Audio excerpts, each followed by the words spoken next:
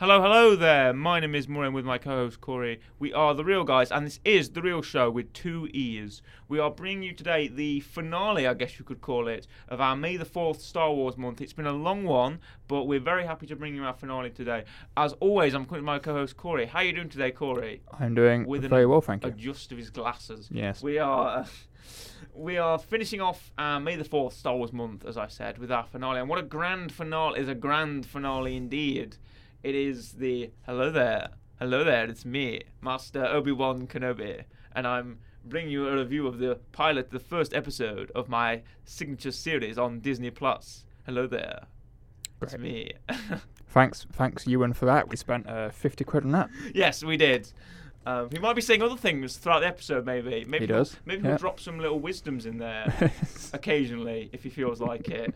Thank you, Ewan. We'll just keep you on. What do you think of your lightsaber, Ewan? Maybe an elegant weapon for a more civilized age. Great. Okay, great.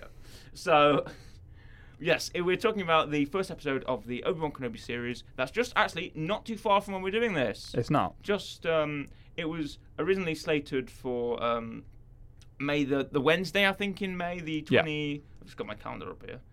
Wow. Originally slated for the 25th, May 25th. Correct. And then was pushed back to the Friday, May 27th. Yes. But instead of releasing one episode, they've released 2. Exactly. But we're just going to talk about the first. We might dabble in the second just a bit, but just give you some context. But we will be talking mainly about the first episode. Yes. That's what we do, don't we? We normally like tackle the first episode in the series, and then later on we'll do the rest. Right? Exactly. So these are our first impressions. This is like our first impressions episode, I think. Yes. We'll take a relaxed time. We'll take a casual time. We'll take a fun time. So, did you have any expectations going in? What was your experience of the hype? Were you in the hype train for this? Yes and no. Were you on board the hype train? I was looking forward to it, sure. But I wasn't like looking into every detail of, oh my god, there's this thing in the background, or it's set in this time frame, we could see this, and this. I just thought, it's coming out in a couple of weeks, I'm going to sit down and watch it, and whatever happens. Nice. I knew what I wanted from the show, but I wasn't like seeing if it was the case. Like, I know what I want. Right. I know what I want to happen, and there's certain things that I want to see. Okay. Whether or not I'll see them yet, there's still 4 episodes left. Yeah, I could do. I also might not. Some of which already kind of being hinted at a little bit. Right. Well, let's start off with what you mentioned, the time frame of this show. Yeah. This is set 10 years after Revenge of the Sith. Correct. That's 10 years after the Jedi Purge. That's 10 years after Order 66, the pivotal moment the Republic transitioned into the Empire, and the end of the Clone Wars and the Separatist Crisis. And we kick off pretty much with, if you haven't watched the prequels, if you haven't seen the prequels, viewers, also listeners, what are you doing? Yeah, watch them. What are you doing? Watch them. They're great. So watch the prequels and then watch Obi-Wan. Yes. So hey, I can't believe I appreciate that. I appreciate the fact that they've taken the time, and it was really well edited as well. That little package they played beforehand. It was. That little recap of the prequels was really well edited. It had everything in there. It had all their great hits, Qui-Gon and Darth Maul and the clones and the Battle of Geonosis and everything, and Palpatine. It was all in there, right? And I felt they lingered on stuff. There's been rumours of also spoilers, by the way, for Obi-Wan Kenobi for the first episode. If you've not seen it, spoilers, by the way. You can come back and listen to this afterwards.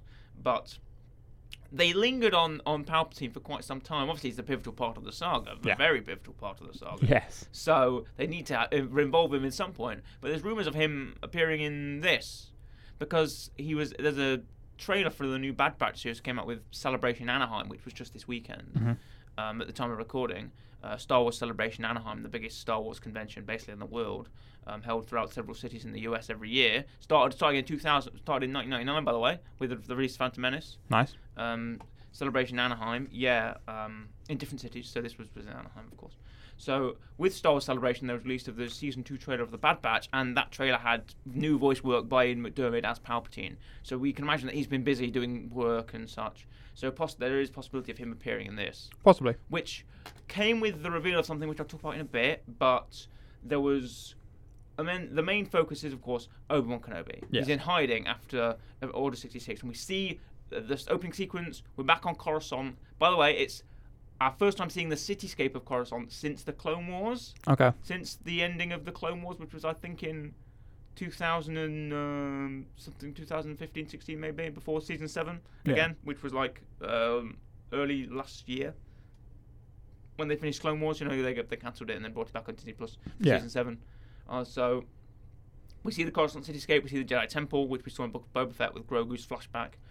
But we see the Jedi Temple, and we see Jedi Master leading the younglings, and then we see the 501st Clone Troopers attack in the sacking of the Jedi Temple by live action clones, if you noticed. Yep. Those were practical suits those weren't CGI clones like they did in the prequels. Those were actual practical suits, which is great to see.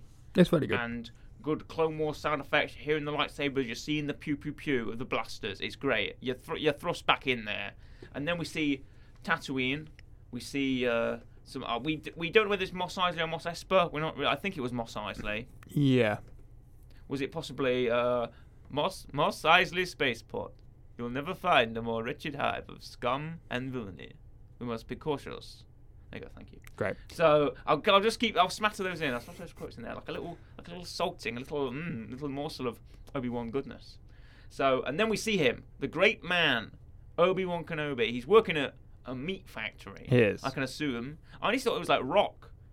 I thought it was some kind of rock. You know, you get those red quartz rock, right? Yeah. I honestly thought it was like rock, but no, it's like packs of meat. I can assume It is. I think it's crate dragon meat. I think because they look like a big tooth or something, like a big scale or something like that. It was in the ground. So I assume it's like a crate dragon because we see them in Book of Boba Fett, The Mandalorian season 2. We see a crate dragon fully grown. It's this massive worm-headed thing that sort of slithers underground. So when it blows up, it showers that pink meat. So we can assume that is crate dragon meat that they're sort of carving up there. Possibly. And they check out. They clock in on their gonk droid. Remember that? Yep, they do. That's fun. And everyone takes his EOP, which is I guess camel. It's called Rue, if you don't know what it's called. It's from a book. Nice. There's this EOP called Rue. That's the same one from Revenge of the Sith that he Okay. rides. And rides him out into the desert, into his cave, and he lives in a cave. He does. Which was actually early concept for A New Hope. Oh, fair enough. Because initially Obi-Wan was going to be more of a crazy hermit wizard. Yeah. Because I know in the old... not even in the film. If you watch the 1977 A New Hope, they call Obi-Wan like, oh, he's a crazy. Uncle Owen says, oh, that wizard's just a crazy old man. You know, he's an old hermit. When in reality, Obi-Wan's like a wise sage. Yes. Because that was sort of Alec Guinness's change. Because Alec Guinness didn't really want to play a kooky wizard. He was like, oh, what if I play like a wise sage character? And Lucas was like, all right, you know. They made some alterations to the script. And instead of living in it was going to be like a 3-story cave, like a 3-level cave.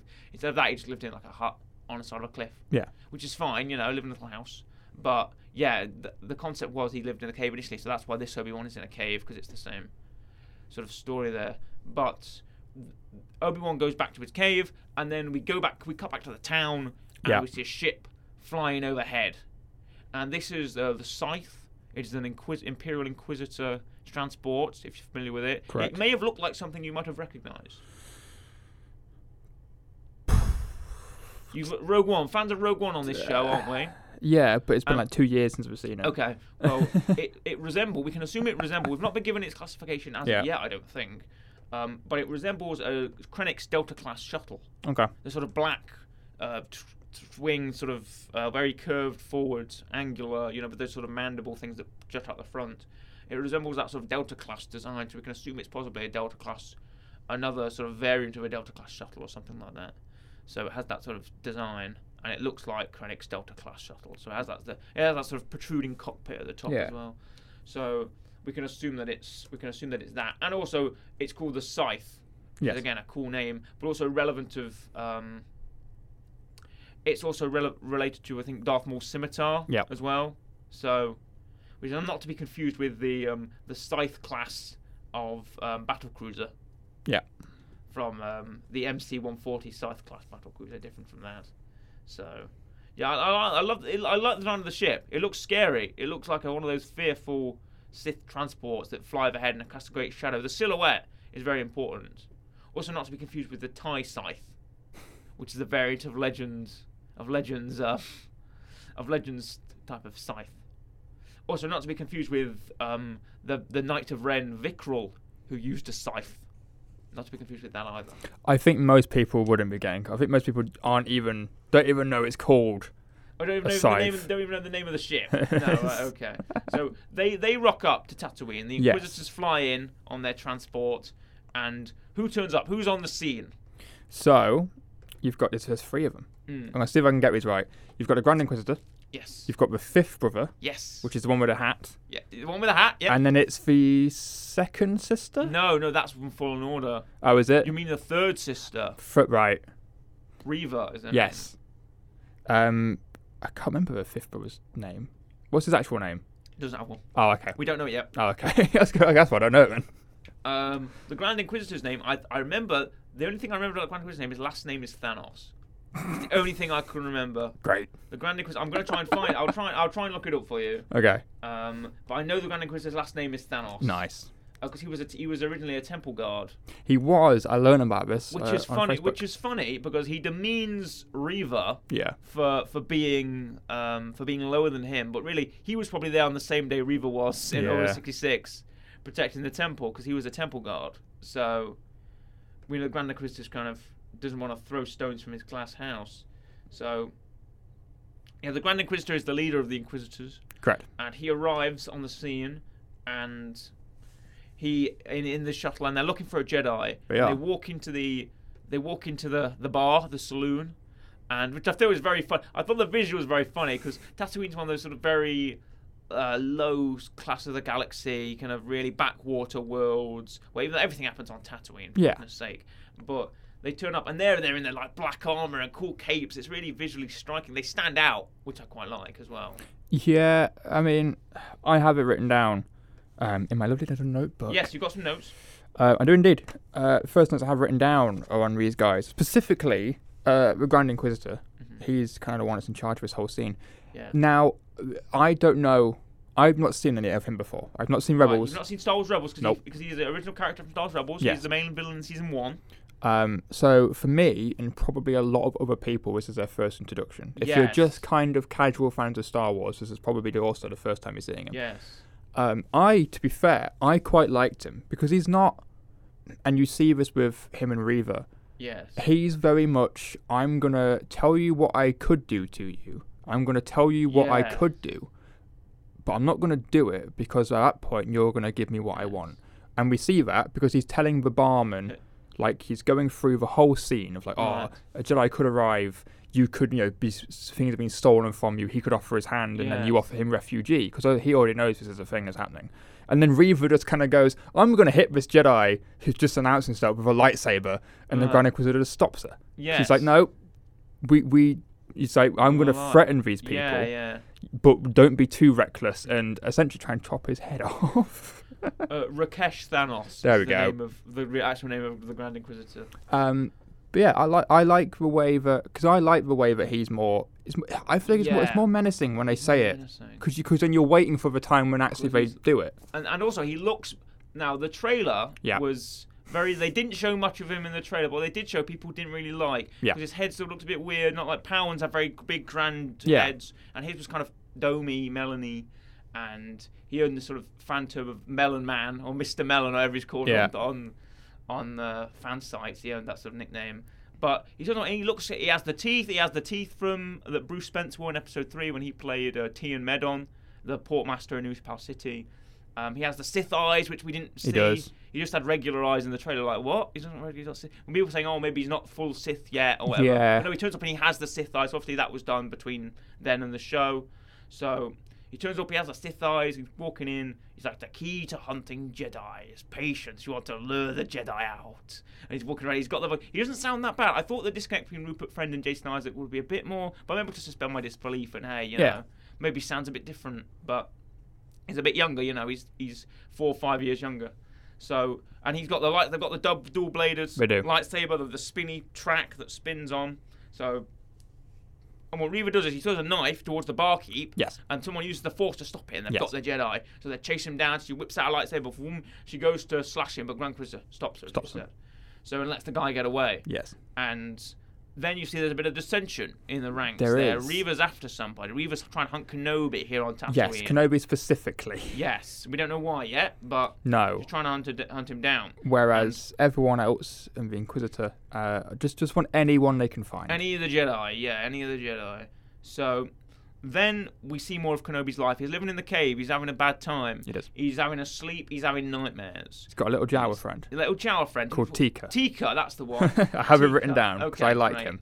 I like Tika as well. I like Tika. the Star Wars humor is few and far between. I think. I know what you're going to say. You know, because I have it. Of Tika rocks up with his like little wares to sell his wares, and Obi-Wan's like, "Oh, thank you. I like this little toy of a skyhopper. I'll give it to Luke." That kind of thing. And then he goes, and then Tika goes, "Oh, it smells really bad in here," in his Jawa voice, and then Utini. Yes. And there's Jawa words. And Obi-Wan goes, "Well, someone's stolen my air conditioner. Basically, his evaporator has been stolen." And then Tika goes, "Oh, I've got something for that." He pulls out the part, and then Obi-Wan looks at it and goes, "You know, if you're going to steal my stuff, Tika, and sell it back to me, you can at least clean it up." And then Tika goes, "Well, cleaning costs extra." Yeah. See? And I thought I got a little chuckle out of that. Fun little joke there, because the Jawas are just ripping and stuff. They're out of control. They're just taking droids and taking things and rolling around in the sandcrawler, and I like that. I like little Tika. So after his Jawa mate goes off, yes, Obi-Wan decides to head over to another cave. He goes over to another sort of watch post, a little mountain range that you can see, and he sits there with his binoculars and he watches little Luke Skywalker and Uncle Owen and Aunt Beru, and they're played by the actors from the prequels. Uncle Owen is played by Joel Edgerton, and Aunt Beru is played by Bonnie Piesse, if I pronounced that correctly. Yes. So, and Joel Edgerton does a great job. Really, really good. I really believe he is Uncle Owen. He has that same tone. He has that same, you stay away from my family, Obi-Wan. I'm gonna do something. That kind of thing. I like the way because when you first see them, and it happens a lot, especially in the first episode, you see other people that we'll go on to later on that kind of are played and younger versions of people who know. But you see Luke and like he runs off, and then we're looking for him, and you just see him with like a little goggles on, a little hat, pretending he's in a pod racer. He's in a pod racer. That was really fun. I enjoyed that. And it's like, yep, I can believe. I can believe you're related to Anakin, but other guy. And then Obi-Wan sees it. Obi-Wan remembers him flying the pod racer, and he's like, he remembers him in the Naboo starfighter. So.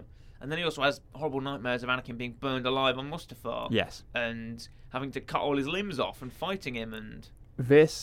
That whole kind of like nightmare sequence. The trauma of it. I'm hoping, and I think we'll get it. Because it happens again briefly in the second episode. After the nightmares, he wakes up and he's asking for Qui-Gon. Qui-Gon, yes. There's a part in the second episode where he asks him as well. But in the first episode, he's asking for Qui-Gon. Because at the end of episode 3, Yoda says that he can teach Obi-Wan to commune with the dead, commune with the Force ghosts, and Qui-Gon Jinn.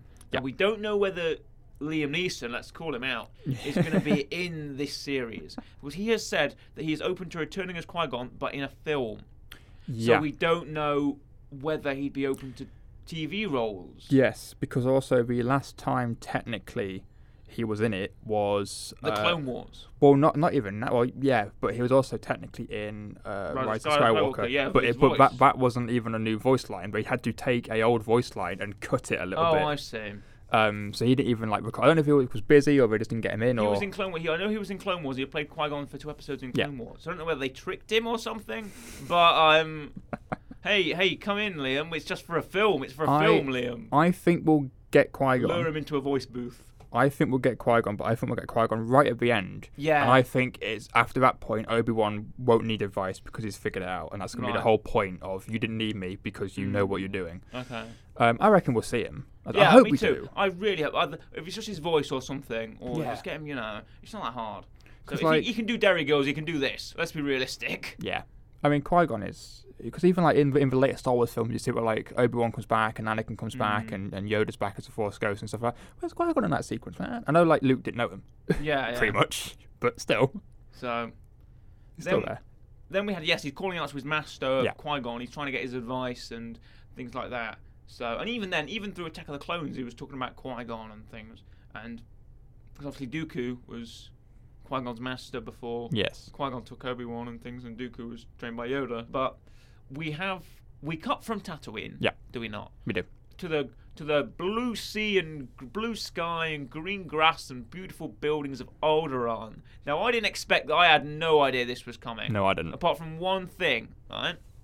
In a trailer, there's a hand that's holding the circular droid. Yes. And it was revealed that who this droid belongs to, and I was like, how are they going to do that? They're not going to do that. They can't show that. Yeah. But suddenly, we see Alderaan. It's there. It's like episode 3. Yep. It's got the big sort of really tall spire, white spire city, that kind of thing.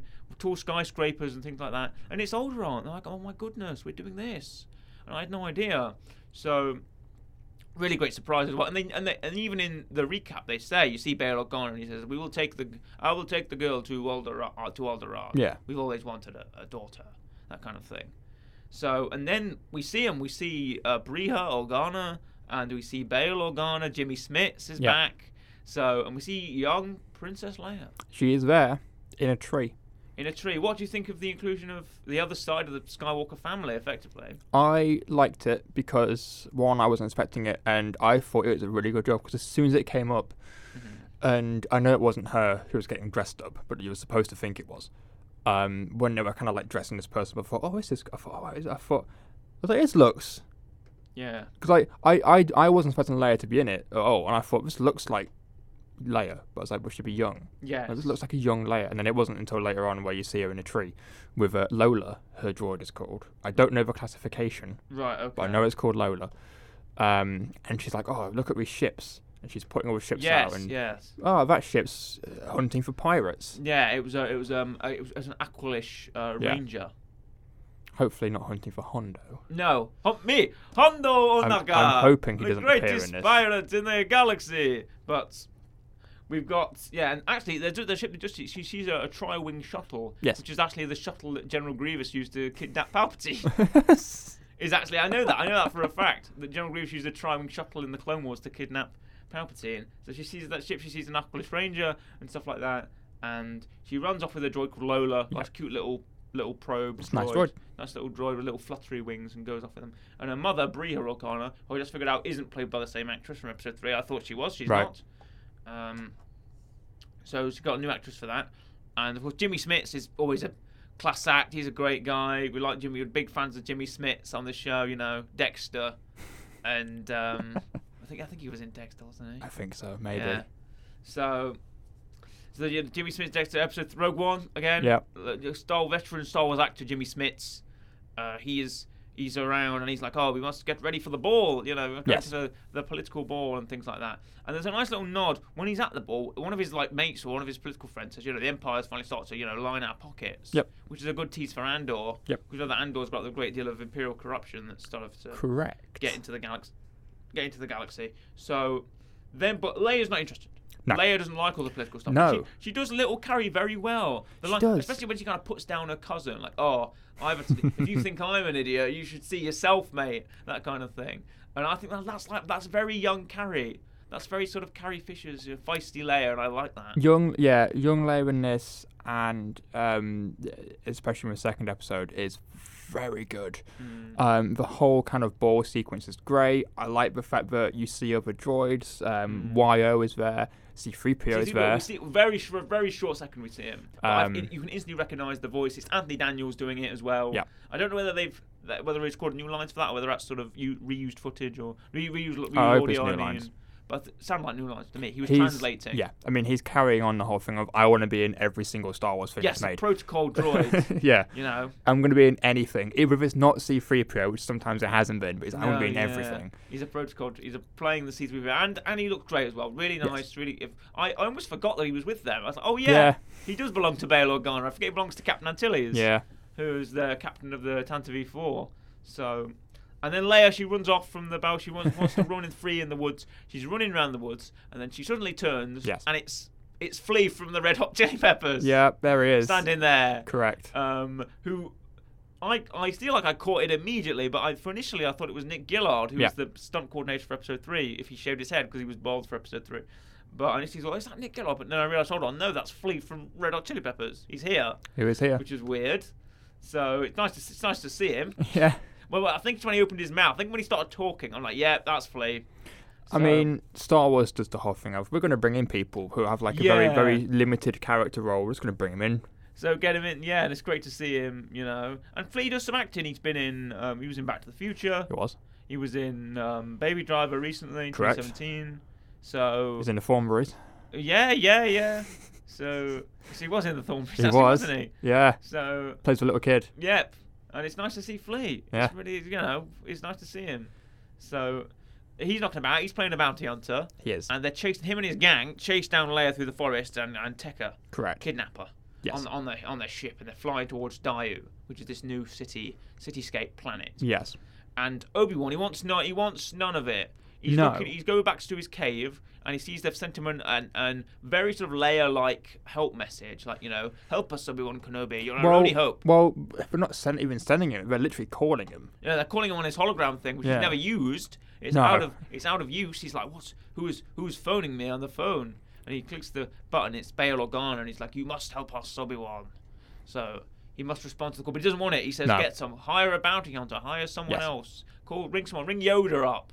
Even though I realise you can't reach Yoda. Yoda's probably got none of that technology. No. Yoda's got nothing. Yoda's in a swamp. Yoda's doing what Obi-Wan should have done, which is not have one. Not have nothing at all. Yeah, Yoda's got his feet up in the swamp. I bet Yoda's having a whale of a time. He's just waiting. That's all he's doing. Exactly. Yoda's just sipping pims by the waterside. Yeah. By the swamp side with his little hut. So apparently Yoda has 2 huts. That little fact about Yoda. Wow. He had 2 huts on Dagobah, one for the dry season and one for the rainy season. He's a smart man. Yeah, exactly. Prepared. So prepared. And but they don't ring Yoda. They have to ring Obi-Wan. And they're like, help us, Obi-Wan Kenobi. You're our only hope. And everyone's like, no, he's not going to do it. No. But then Bail turns up. He goes to the cave, and he's like, this is where you've been living, Obi-Wan. You must help. You must rescue Leia. And then Obi-Wan's like, I must watch the boy. I must stay with the boy. Yeah. But Obi-Wan's the only one who can do it. He's a Jedi. He has to get back into the fight. So he goes out into the desert on Rue, and he finds the lightsabers in the case. He finds Anakin's and his. I like the fact in this interaction that there's a part when they're talking, and he's saying that he has to stay. Look after the boy. He's got to stay. And then there's a part where Bail just turns around and just goes, this isn't about the boy and you know it. Essentially saying that he knows that he doesn't want to leave because he doesn't want to leave. Yeah. He's been here for 10 years. He's staying out on purpose. Not gone anywhere for 10 years. And he doesn't really know what to do. Yes. And he goes, save the boy's sister, or I forgot what it says. Something about doesn't his sister deserve to be looked after as well as something. And Obi-Wan's essentially forced to leave. And it's all according to Reva's plan. Reva has a vendetta against Kenobi. She's hired Flea and the bounty hunters, and she says if you bring this girl to Daiyu, Obi-Wan will follow. Obi-Wan will come for him. For her, sorry. Yes. So they take the ship, and I swear, for a second, I thought it was Cad Bane.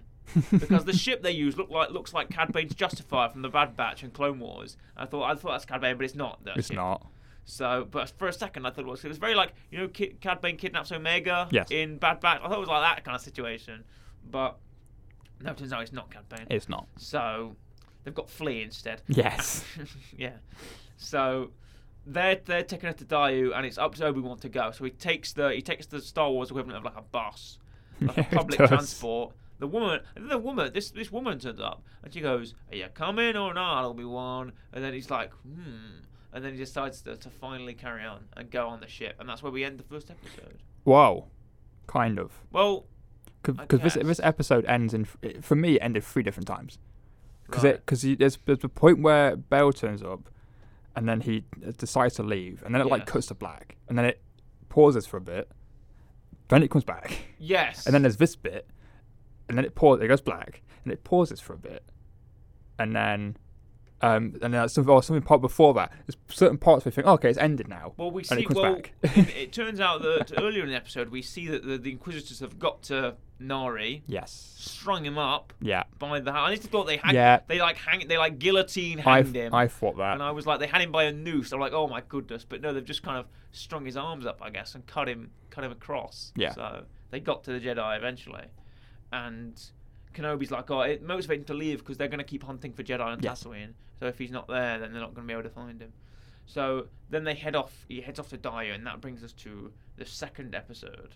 Yeah. There's also a part a bit after. When does it take place? It's after Obi-Wan has just come back from work, and Owen throws the toy back at Obi-Wan. Yes, and stay away from the boy. Yeah. And then there's a part where the Inquisitors come back and they single Luke out because Reva can essentially sense that he knows something. Reva can sense Owen, says that he knows the Jedi. And then Owen denies it. Yeah. But she says, I'll start cutting off people's hands. But she does. And she does, because some woman's like, you've got no power here, Inquisitor.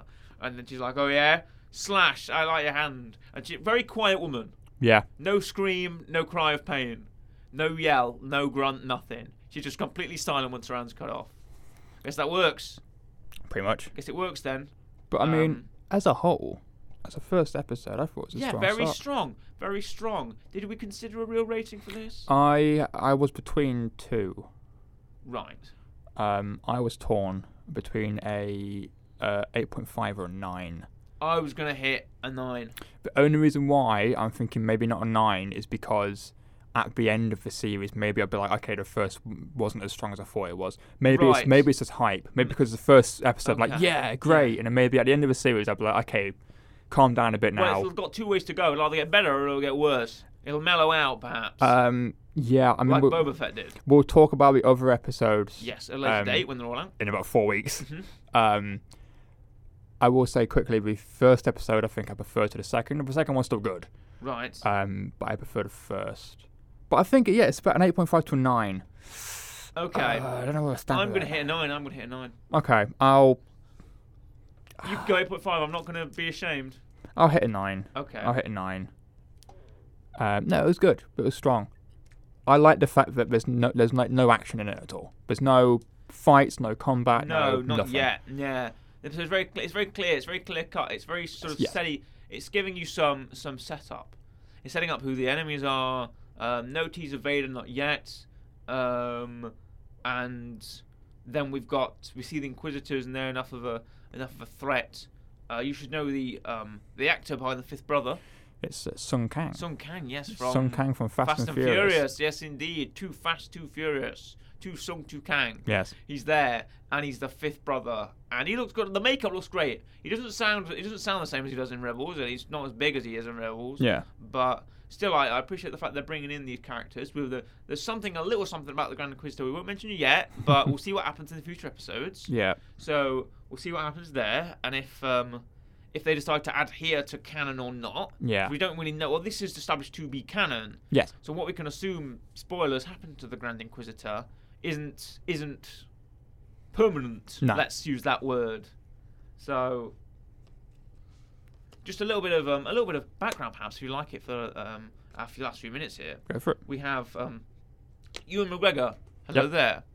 Talked a great deal about his character of Obi-Wan Kenobi and his characterization.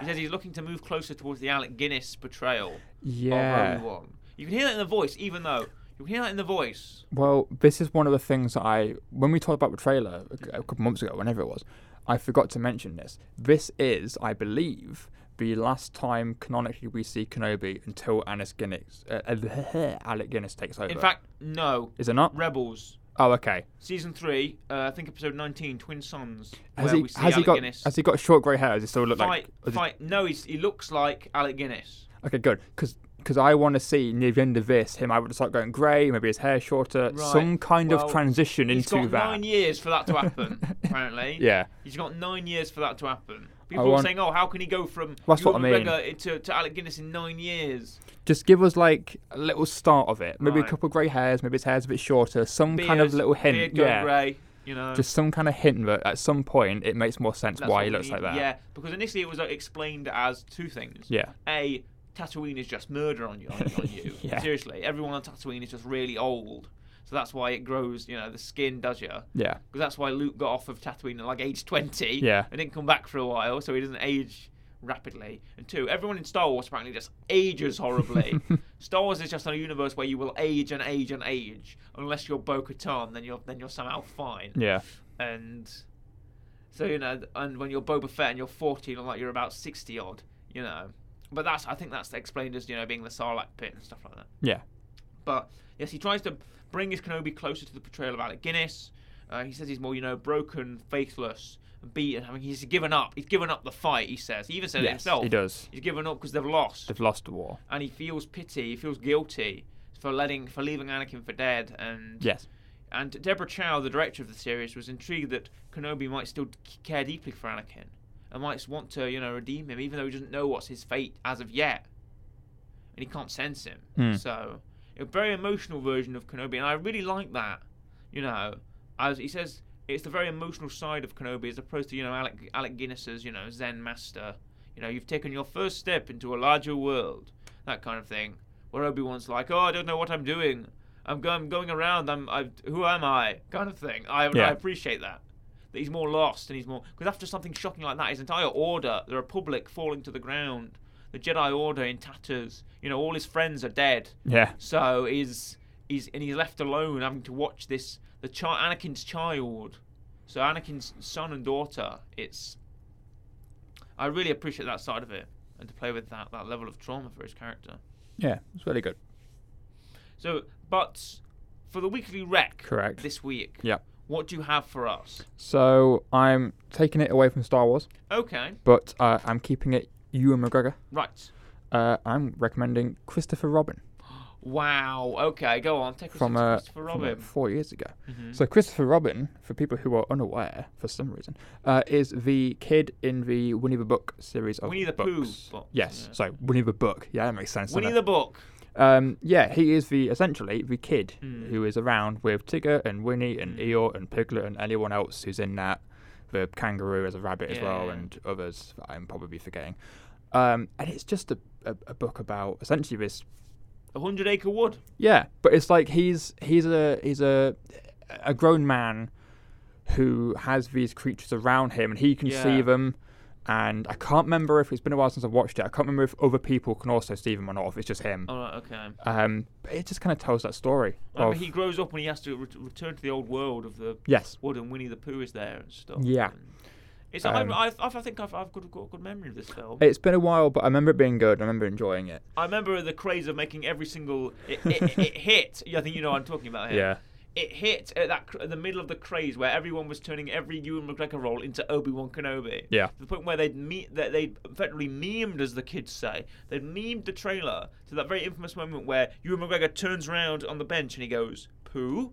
And then Winnie the Pooh pops up and says, hello, Christopher Robin. Yeah. You know, they've memed it to the point where Obi-Wan turns around on the bench and goes, I said Obi-Wan, where Ewan McGregor turns around on the bench and goes, hello there. And then Winnie the Pooh pops up with 4 lightsabers and goes, General Kenobi.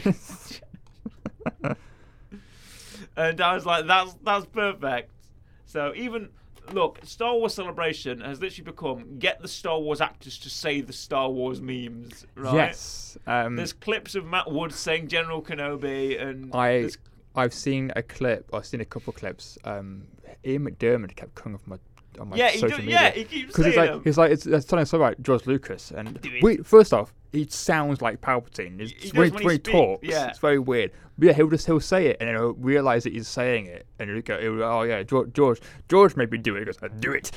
Yeah. Like... Oh, I love that. I think I've seen that clip as well. It's really good. They were doing some sort of scene, weren't they, or something?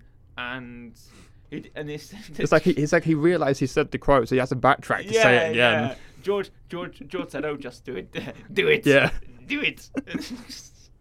And at the end of the panel, I think it's another thing. At the end, he gets asked, "Can you say, did you ever hear the tragedy of Darth Plagueis the Wise?" And he says, "Oh, I don't use the Palpatine voice for that." Then he just says it anyway. He goes, "Did you ever hear the tragedy of Darth Plagueis the Wise?" And then the crowd explodes, and they did it as well for the Boba Fett memes, so like a Bantha and stuff like that. There was a panel. There was a panel for the Attack of the Clones is 20 years old. Yes. So they did a panel with Anthony Daniels, C-3PO, Doug Chang, the concept artist, Matthew Wood for the sound, John Knowles, who works at ILM, and I think Ewan and Hayden, and then Daniel Logan, who played young Boba Fett, and Tamura Morrison, who played Jango. Yeah.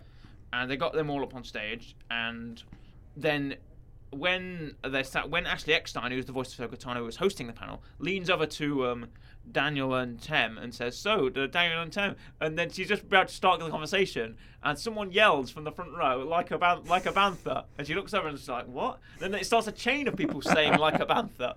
So the audience goes like a bantha, and then Matt Wood leans over and goes, "They're saying like a bantha," and then Tem starts doing the action like he's riding the speed of a bike. And he even said that line was ad-libbed. He said that line wasn't in the script. And he thought, well, how can I relate riding a speeder bike to the Tusken Yeah. Raiders? He goes, so there, yeah, guys, you ride the speeder bike like a panther. Yeah. And he says it's become the easiest line that he can autograph now. Yeah. You know, he says that writing Django quotes like, "Oh, I'm just a simple man making my way in the galaxy" is really long. Well, he can write like a panther really easily. I mean, to be fair, I think Ian McDiarmid has that down because you can either write "do it," which is 2 letters. This is 4 letters. 4 letters. Or you just write like words. "unlimited power," which is 2 words. Yeah, exactly. And that's it. You've got it done. Ian McDiarmid has it sorted. Or like, "Oh, good." 1 word, 4 letters. You know. It's like great. Or we can write "good" with like 15 O's. Yeah. You know, when Palpatine goes good, you can write "good" with like 10 O's, and you'll be fine. So. Yeah, he has got it. He's got it nailed down. You know what? Ian McDiarmid is so game for Star Wars. I love it. He's in his 70s, 80s now. Bless him. And he's still getting stuff for Palpatine. He shows up to all these conventions. He was when I went to Comic-Con in Birmingham last year. He was there with Hayden. Yeah. And I heard him on stage. I didn't see him, but I heard him on stage. And I was like, oh, he sounds like he's having a great time. I bet he's just so game for it now. I bet he's just got to that age where, you know what? I'm going to pack acting in. I'm just going to get all my money from going to conventions and doing Palpatine. Yeah. And saying, do it. And saying unlimited power and the tragedy of Darth Plagueis the Wise, which is great. And I really enjoy that. And it's really nice to see the fans like come round on Hayden, especially. I was going to mention this. People who, when Hayden comes on stage, people are loving it. People are cheering him. And I really hope he's happy now, and I hope he's sort of at peace in a way. Yeah. When the prequel, the amount of hate the prequel's got, and people with negative reviews must have done horrible for him. He looks so tired most of the time. But I hope he's happy, and I hope he's content with the fact that the fans like embrace him now and love him. It's one of those things where I was watching a YouTube video, which is I nearly said Obi-Wan, which is Ewan McGregor and Hayden Christensen. They're sitting at a table, and you can like agree on the left, you can strongly agree on the left, you can disagree on the right, strongly disagree. And one of the things was are the prequels underrated, and they talk about how both of them, after doing the prequels, they didn't really ever hear anyone talking about it good because there wasn't like social media or anything. There's not people on Twitter being like, oh, I really like this film, or defending characters and stuff. All they heard was the negative stuff. And it is good seeing Hayden come back and kind of getting more of a positive review, and kind of people actually liking him now and not getting hate for it. And it's because I'm happy he's back. Because part of me is also surprised he's back. Because part of me is going, if you've got that hate and you've been offered to come back... He could have so easily said no. Yeah. No, I don't do it. They're gonna dislike me. But the fact that, I think, especially in the last few years, like since like... I don't want to say since the sequels have came out. But since the sequels have came out, everyone's really softened on the prequels where everyone likes them. Yeah. And there's, they've got that meme culture that is where there's like the so bad it's good kind of thing, where it's the circular narrative where it gets to that level where you can love it for its sort of silliness and for its sort of deepity if you look at it. And it's got to that culture now where I feel like everyone's really come around on the prequels. They've come around on McGregor and Hayden, and I think that's the best parts of the saga and stuff like that. Even like when Matt Wood was talking about changing the sound of the battle droid voices, because there was a Q&A part of the panel, and someone asked like, oh, the battle droid voices changed from episode 1 to episode 2, and Matt Wood said, oh, we did that because they were controlled by the Trade Federation control ship, and they all had those sort of deeper, more mechanical voices. Yeah. And they changed that because they're actually made on sort of crappier processors, and the Separatists didn't really make them very well. Yeah. So they changed from, the more robotic voices into the Roger, Roger, look out, Roger, Roger. And he does that voice on stage, and everyone starts cheering. So it's that great, the recollection of the Star Wars culture that's really been cultivated, to say it again. Yeah. That people are just really enjoying it. And I'm really happy that Hayden's back and that he's doing well. And Ewan seems really content as well with it. So even the new stuff, even bringing like Joel Edgerton and Bonnie Piarci again, which is great. And I know the one slight thing about Kenobi I've just got to mention. Again, we go back to the Grand Inquisitor. Yeah. They've cast Rupert Friend, who is a great actor, really good. I don't know why they couldn't get Jason Isaacs. I don't know whether we'd be game for it or something like that, or they couldn't reach him, but. I know they like to keep a very good level of continuity. Yeah. Even though it's not the first time they've done it. Like, Ahsoka isn't played by Ashley Eckstein. She's played by Rosario Dawson.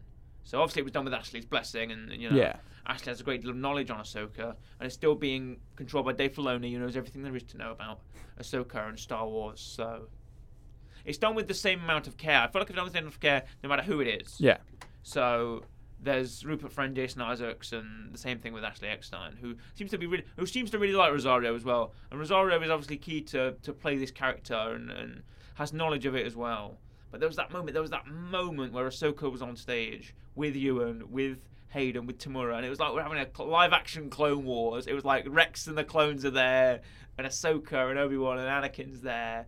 And that moment where Ashley looks across to Hayden and calls him Sky Guy, and says it's nice to meet him for the first time, and the crowd just starts cheering and hollering because it's Anakin and Ahsoka meeting. It's magical. It really is. Anything to add on that? I think that's it. All right, see you next week. No, but we always enjoy the month of May, don't we? Star Wars month is really, really good for us. It gives us loads of content. Again, Andor is coming out on August 31st. We've got the Bad Batch in fall near September time, I think. So, yeah, we'll catch up on some of them. We'll definitely keep up to date with our Star Wars content. So, even if not May next year, I'm sure there'll be loads of things. It's really... Business always is good. Yes. Business always picks up around about this time of year for Star Wars. So, and it's good for us as well. Yeah, it is. But we want to thank you very much for tuning into our May the 4th Star Wars month. We started off a bit early with Phantom Menace, but we've had to cover Moon Knight, but there we are. And we'll be coming back to Star Wars, I think, very soon when Obi-Wan wraps, and whenever Andor comes out and the Bad Batch, we'll do our normal thing of the first episode and then do the rest. But we hope you enjoyed. We certainly did. Did you have a good time, Corey? I had a very good time. Excellent. So, it's a goodbye from me. Yes, it's a goodbye from me indeed. May the 4th be with you. Nice. May the Force be with you all, always. So goodbye from me, goodbye, and a goodbye from Corey. Goodbye.